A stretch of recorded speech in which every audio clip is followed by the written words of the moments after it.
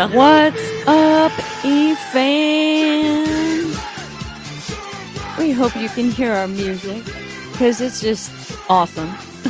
Can you feel it? That's right. And family, welcome to another edition with Doc and Coach. Hey. I'm Doc, Minister Jesse, my wife, Coach. Minister Debbie, we both minister. We're ministers of prayer at Christ Chapel of Long Beach, and we love and appreciate spending a lunch break with you. So beautiful to see our eFam logging in. Thank you so much for supporting us. Thank you. Just that few, 10, 15 minutes is all it takes, right? Just to take a break. And well, we call it drinking from the well, right? We just need a little bit of Jesus break. And one of the things that Coach and I like to do is share with everyone just what's gone on through the week, how we turn to God and Scripture in things that are going on in our lives or things people ask us about. And today we're super excited. See, we just celebrated an anniversary, which we're super excited about. I just celebrated a birthday, which we're super excited about. And we had an opportunity, no doubt. We had an opportunity to attend a live worship service last night. First live, big, huge service like that. There were about 7,000 people there. And it was more of a revival concert, which was really cool. So someone we grew to love and respect and learn from, throughout the pandemic. It was nice to be able to spend time listening to them. And it's interesting. One of the things that was discussed is something Coach and I have been talking about quite a bit. Yes. And even though, there's many, many scriptures throughout the Bible that we can look at, when it comes to living our own, what we're going to call normal, right? So whatever our own normal is, sometimes that normal can be living in our own pool of stuff. We're just going to put that out there.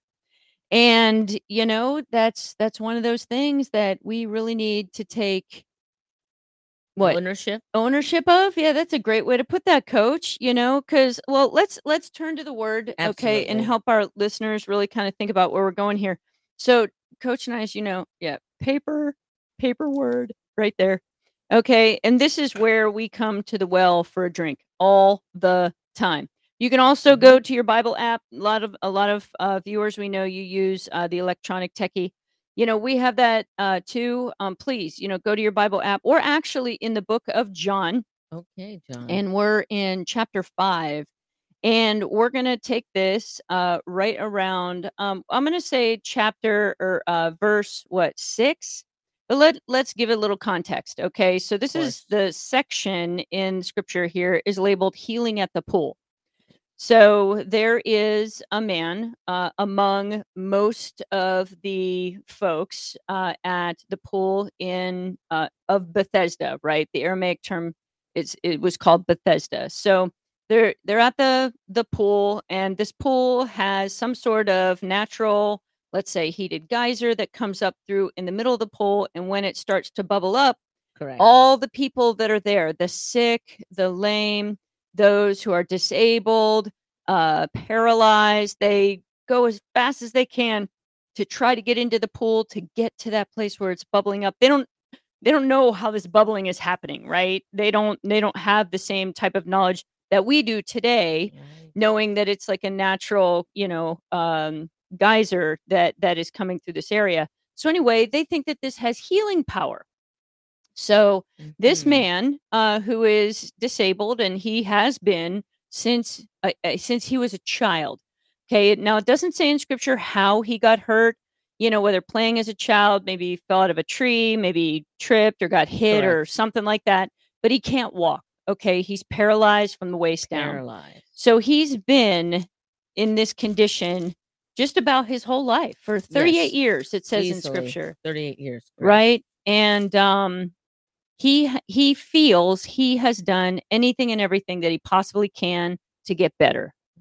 And this is where Coach and I have been talking about, you live in your own normal, right? You live in your own mess. You live in your own space. It's the thing that we have that we allow it to stop us from moving forward, experiencing life the way it should be. We feel bad about ourselves. We, Yes. push push no limits because we think we're limited, Correct. right? And that's the thing that the scripture really brings about. So, babe, if you want to start it at verse 6, Of course. then we can go like through verse 8.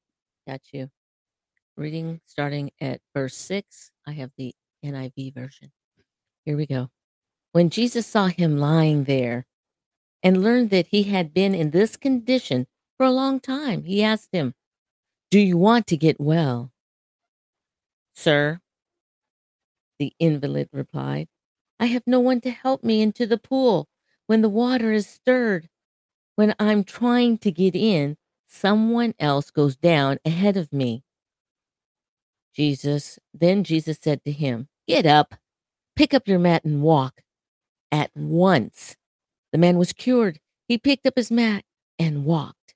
Oh, amen. Amen. Such a short story here in the Bible. And just to really kind of focus in on what this man was responding, and I think a lot of us do this too, Coach, when we're in a space where we really need help, or we really think we can't do something, or we Correct. think we can't manage it, or we think I'm no good, or we think, I'll never, I have to lose 100 pounds. I'll never be Sure. able to do this, Correct. or, I'm injured, or I was just diagnosed with cancer. God, the world is over. There's all these things that come our way, just like the man in scripture here. We have excuses Right. for that. Absolutely. Or even when you're trying to get an education. Yeah. If Oh, you're that's trying to another get one. Great, higher great one. education, it Yep. takes a while. Mhm. You don't just take one class. This class is plural, and it's over a period of time. Right. And when sometimes you have to take a break because someone's sick, Yeah. or you didn't have enough money for those classes, so you had to Mhm. take a break, Sure. or you're Or feeling maybe so overwhelmed because work Yep. is taking precedence, Yep. and You're it's like, doing "Oh, work and school. I gotta Yep. pay the bills," so school Mhm. has to be put on pause, and you're like, "Man, I've been doing this for so long. Right. I've been trying to lose weight, or trying to finish school, or Mhm. find that right soulmate, Yeah. Oh, trying yeah. to Trying to connect, find exactly. going to church, I'll going to always be those single. groups, Yep.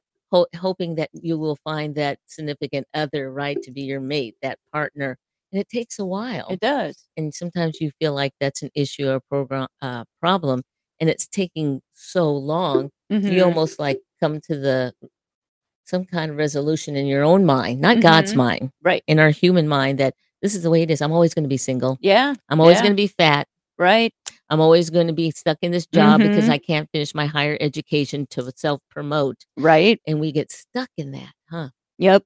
Yeah, and that's the thing, and that was the same way with the man here, who was disabled sitting at the pool. Right. His very first response, like Coach said, he said, "I have no one to help me in the pool when the Yes. water stirred."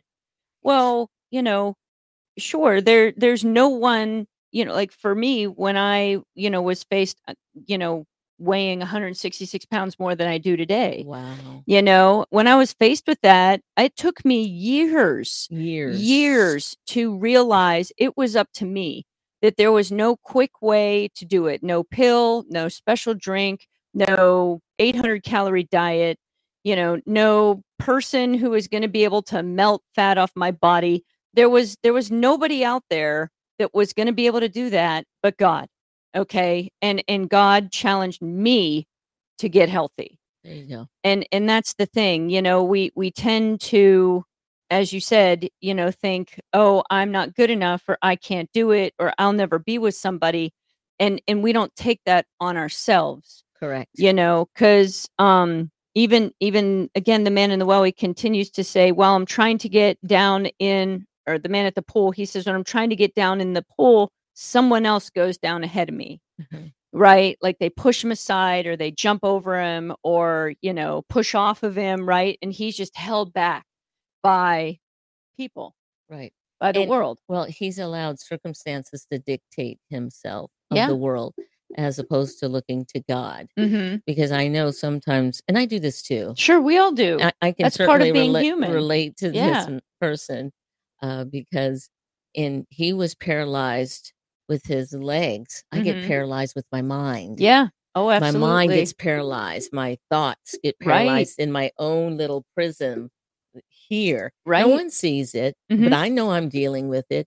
I guess this is going to be like what it's like, God, because I haven't found a soulmate in years. Haven't finished these classes, and I'm supposed to be done with this program, but I've asked for an extension. Sure. You know, I should have lost this weight by now. It's only 10 pounds, but it's been forever. And so you get used to those conditions, and then you think this is the way it is. Right. But God has plans for us. Absolutely. That's why that relationship with him is so important, to constantly check in. God, this is what's happening to me. I don't believe this is what you have for me, but talk to me. Right. Do I need to branch off into another career, or do I need to flip the script and do a different diet, go to the doctor, do some more research? Am I putting myself in the places where my soulmate's going to be? Right. Or am I going to clubs looking for the wrong thing? Right. Or I need to change things in order to get different results of where I want to be. Right. Right. So that's important. And that's a big piece of, turning to God to look for, the solution, right? The answers, the things that are going to help us take the steps that we need to take in order to move forward. The fella here at the pool, he kept again looking to the world, and those excuses were that no one lets me through. Well, not once did he turn to God first. Not once did he turn and, pray, Father God, I'm in a predicament. How do I move through this predicament? And many of us want to, scream out and say, God, heal me, take this away. That's not how it works, right? No, I mean, not at all. we're involved in that process as well. Right. And we're the ones that have the mindset that we're being held back, like Coach was saying. Correct. And how do we then take the steps that we need to take in order to, maybe move forward and lose those 10 pounds, or make sure that we show up for our treatment on the days we're supposed to, and we do the things we're supposed to do. Is it hard? Oh, heck yeah. Heck yeah. Period. It is super hard. And it's yes. super hard to stay focused on it. But also, too, we have to recognize, let's talk about school. We have a lot of people we talk to, and they're like, well, I started college, but I just can't go back. I have too much going on. Or I'm just, I'm so busy. I never could go back to school. I wouldn't be able to fit it in. Well, my question to you is this: if God has placed it on your heart that you want to go back to school or even start college or some sort of extended education, what is it that you are doing on your side to make the sacrifices you need to make in order to make that happen? And to piggyback on that, instead of looking over here, there, and there, look right here. Start with yourself, your relationship with God.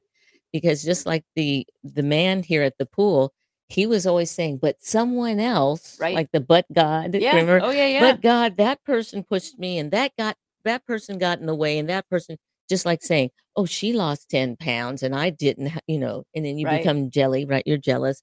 They finished their education early, and here I am on a 4-year plan when it was a 2-year school year plan. Right.